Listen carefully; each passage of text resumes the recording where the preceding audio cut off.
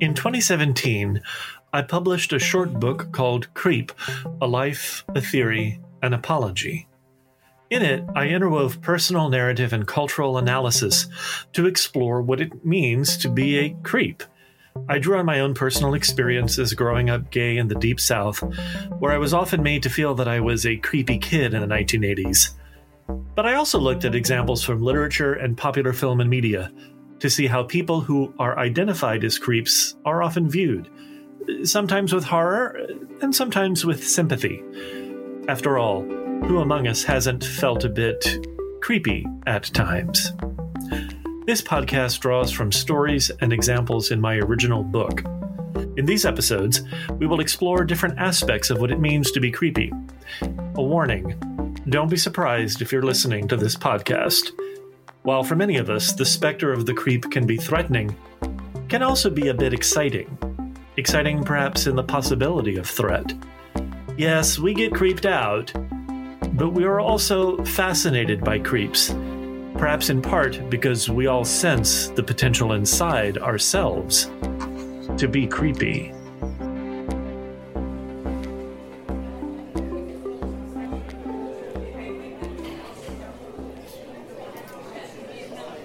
Number 1. I'm sitting in a hipster coffee shop, it's a coffee lab, not far from my home in Irvine, California. Like most days, the sun is peeking over the mountains through some morning ocean fog, and the traffic has already started to accumulate. For over a year now, I've gotten up early to head with my laptop and fetch an overpriced cup of coffee, offering myself the best hours of the day for writing. This coffee shop is one of the ones I frequent. The coffee is actually very good, and the baristas, all young folks with their careful haircuts and corded pants, just a touch of blocky plaid creating contrast with the sculpted curves of facial hair. Well, they've gotten to know me. Somewhat. At first, they seemed hesitant. I'm not the usual clientele. I'm nearly 50, and while I can dress well, I've often shown up here in my sweatpants and a t-shirt, baseball cap not quite keeping the stray curls of my long forehead hair in check. I must look unkempt at best on those days. But the coffee jockeys have become accustomed to me, and some familiarity has lessened their intuitive contempt. I take my $4 cup of coffee, something called Alchemistic, which is some mornings stunningly good. The hot water sifted in some magical way through the specialty coffee and a fancy machine made by a company called Alpha Dimenche that only makes these machines for upscale coffee shops. I take that $4 cup of coffee and head around the corner of the coffee bar to write. It's just a little after 7 a.m., and the place will slowly fill up within the hour. No one will talk to me. Probably a combination of my sitting here typing on this machine, but also my obvious misplacement. Which one of these is not like the other? The lesson is well ingrained. A young guy, immaculately coiffed with what I call precision hair, can flirt with the baristas, male or female, and keep coming back day after day, a welcome sight. He's a good-looking dude and another regular like me, someone I sometimes see pulling up to the shop in his sporty little blue Mini Cooper. I have neither his youth nor good looks, the winning combination. But I've come to know my place as I sit here typing away. I do try at times to be friendly, to approach the generational barrier, to peek at what's on the other side. It's not easy, though. I once asked to see a young woman's hand tattoo as she set a cup of coffee down in front of me, and she looked at me as though I'd slapped her. She showed me, but it was weird. I try to remember that this is the generation of trigger warnings, and it's often a hair trigger, easily set off. My showing up here isn't part of their curated world. I'm the oddball out, as we used to say. Indeed, odd doesn't capture it. I begin to worry that my presence here is creepy. These kids want to serve one another, be seen with one another, not be on display for me. I'm intruding. And in forcing them to accommodate themselves to me, I'm acting a bit strange, and I know it. But maybe I'm overstating the case. Maybe I'm just feeling my years as never before. After all, I'm easily double the age of most people here, sitting with my laptop, pounding away at the keyboard, letting loose an unexpected chortle as I write my way into some insight that is probably only fascinating to me. They might think I'm autistic, or worse, lonely. But I return, perhaps masochistically, to buy the expensive coffee in this place in which I don't quite fit in. I take out my phone to check text messages. Often the usual, various friends pinging me, one in particular from Ohio, a former colleague and dearly loved soul who, just a few years older than I, has been diagnosed with MS. We enjoy quick, regular chats, often daily, continuing to be a part of each other's lives, if only for moments at a time. She can't walk anymore, can't work, and can barely read, so little messages from 2,000 miles away help keep her at least somewhat connected to the world. Frankly, they do the same for me. She's been such a part of my life for the past 20 years. Then I look through my photos. I'm always taking shots of things that interest me. One of the baristas, one I'm a little bit attracted to, comes around and bends down right in front of me, scouting out something beneath the counter. I hear the fumbling as I watch his ass bob up and down with the search. It's so quick, I barely notice that I'm snapping a pic of his behind. And again, the phone doesn't make a sound. He finds what he's looking for and walks away, but not before looking over his shoulder to ask me if the alchemistic is okay. Yes, it is. Thank you. And I realize, oh, fuck. I'm a total creep. I don't delete the picture. This is a story about being creepy. It's part memoir, part analysis, and part explanation. It's not a defense. I am creepy at times, no doubt. And if eventually I'm going to work towards an apology, I mean that in the old sense of apologia, the old genre, somewhere between an impassioned defense, think Socrates, that early Athenian creep accused of corrupting youth and consequently sentenced to death, and a recognition of having erred, if defiantly, because I think my creepiness needs, if not defense, at least some accounting that invites you to understand how I became creepy, how I understand myself as creepy, why others might think so, and why ultimately I make peace with my own creepiness. Or at least try to. This writing, like most writing, is the making peace. I worry, like any writer, that perhaps what I'm really doing, though, is just making pieces that won't cohere. But I can't worry too much about that at this point. I have needed to let the writing, in a word, creep toward meaningfulness. Like many of us, in fact, especially if you are listening to this, you might be wondering if you are a creep, or perhaps you've creeped yourself out at times, or more likely been creeped out by someone else. Creepiness, after all, fascinates. Perhaps in part because we've all had the experience of being creeped on, while also worrying over our own potential for creepiness. Indeed, creep, as a designation, as a category, suffers from some capacious indeterminacy. We know it when we see it. Or do we? Is creep a verb or a noun? An activity anyone is subject to engaging in periodically? Or is it a particular identity accruing to individuals, displaying a set of habits, or even just occupying a way of being in the world that is unsettling? We creep on people. We can be creeped out. And sometimes folks are just plain creepy. To get a sense of the range of creepiness, I set up a Google alert on the word creep. And I've promptly received, every day for over a year, a digest of roughly 8 to 10 articles per day that come out using the word. Often the word creep just designates a slow change, such as interest rates creeping up, or the earlier and earlier selling of Christmas items and the playing of holiday music well before Thanksgiving. But even such usage signals danger, or at least the untoward, something amiss, out of place, something wrong.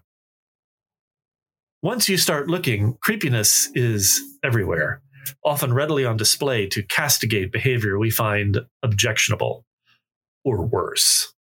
Many of us get a real dose of creepiness watching shows such as To Catch a Predator, which focuses each episode on a guy, it's almost always a guy, who is lured to a child's home with the promise of illicit activity, usually of a sexual nature.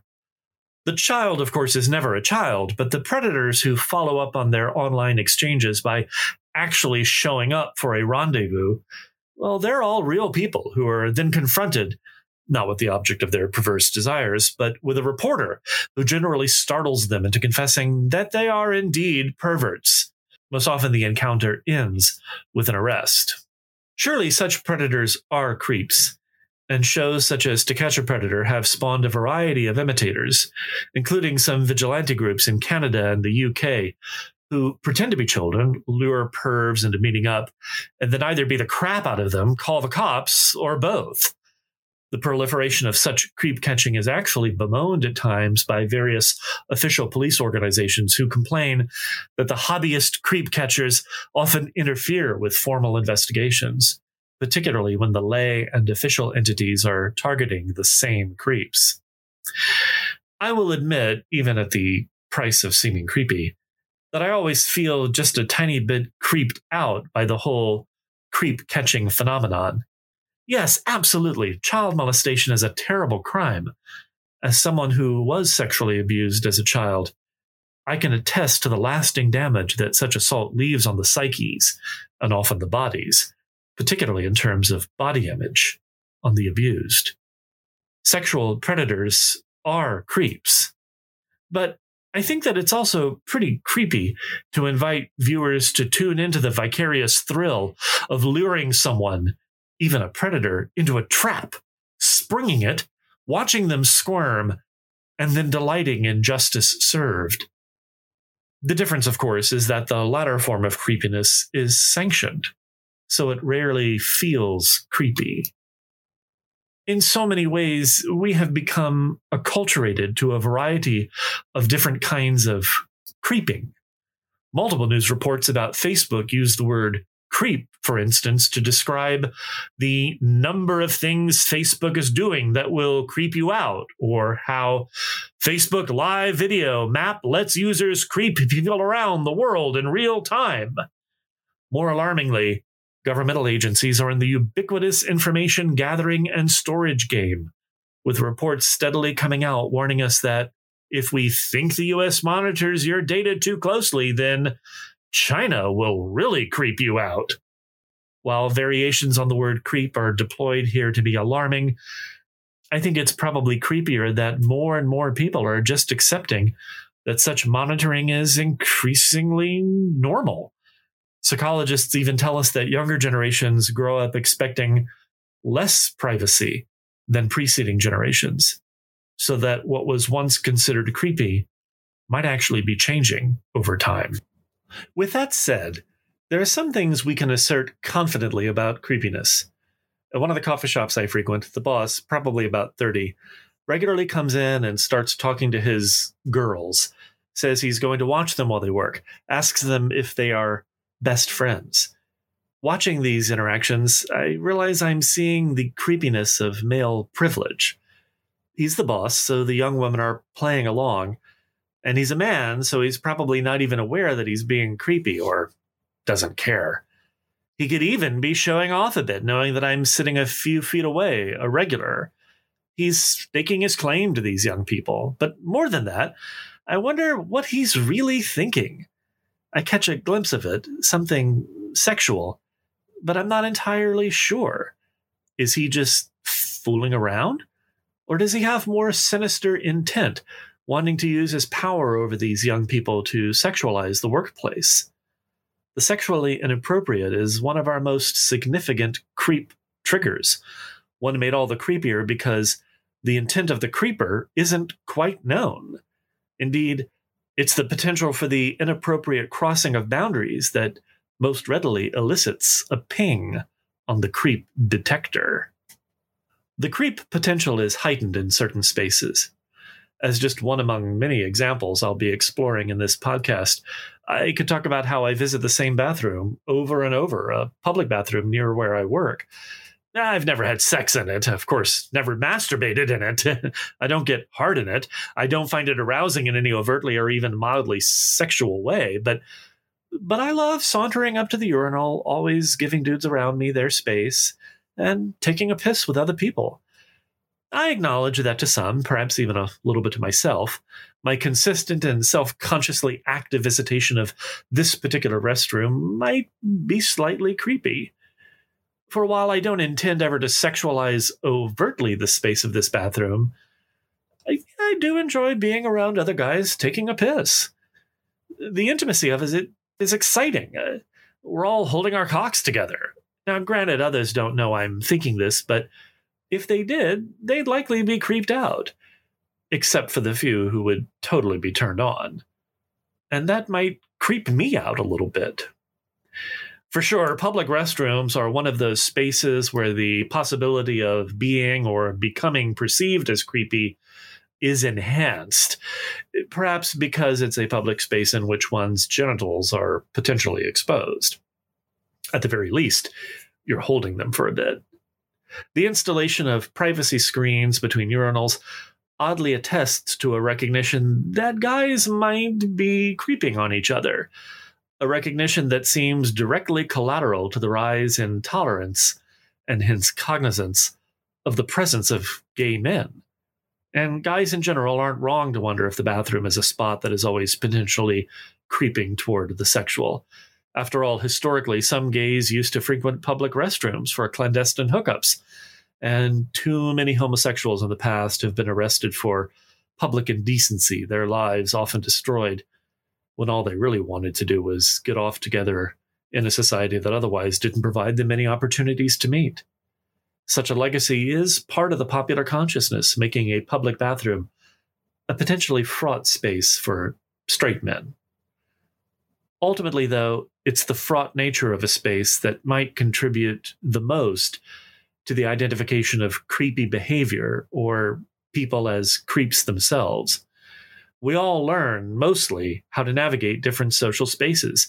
But when we confuse or mix up behavior accepted in one space with that accepted in another, we run the risk of being creepy. If I tried actively to check out a guy's package in the restroom, I'd be creepy. But so too is the coffee shop owner who is flirting with his female staff. He's being creepy. In the former case, I'd be overtly sexualizing a space where the sexual is supposed to be, and indeed has often been literally, policed and delighted.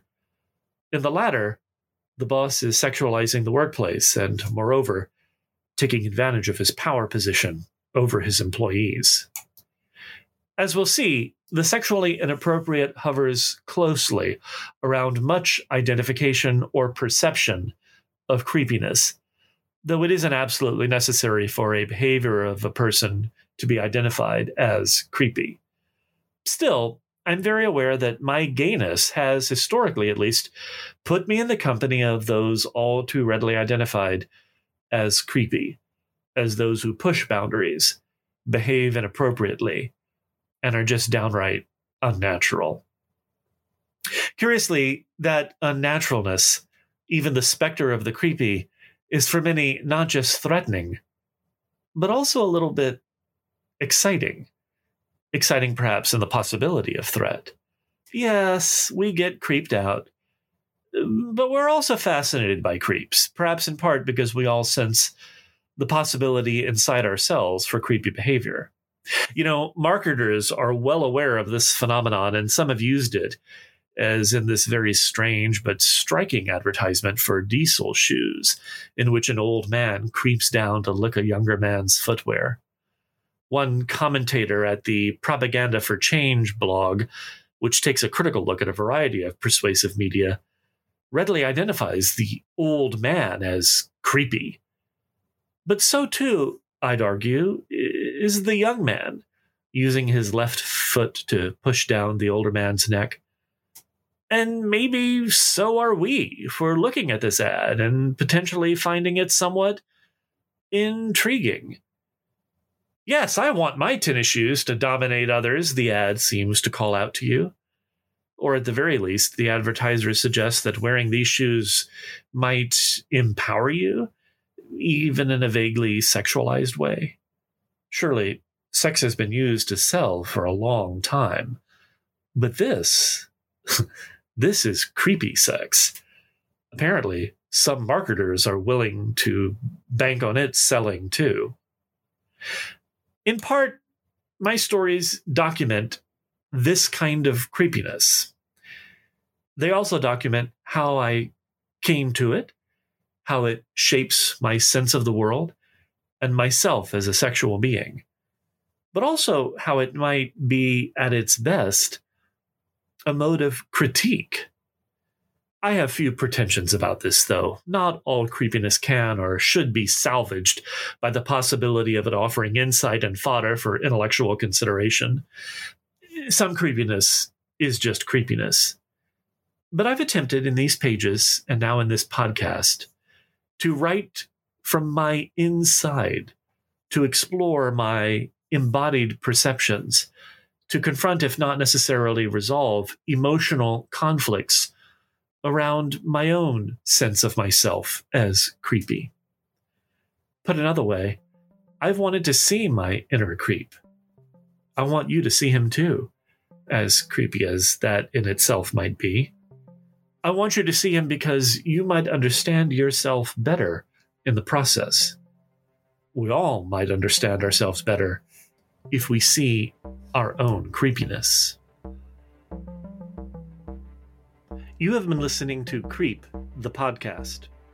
You can find the original book, Creep, A Life, a Theory, an Apology, at its publisher's website, punctumbooks.com. For more information about this podcast and other books related to Creep, check out www.thecreeptrilogy.com. This podcast is directed and produced by Hai Truong. It is narrated by me, Jonathan Alexander. Thank you for listening.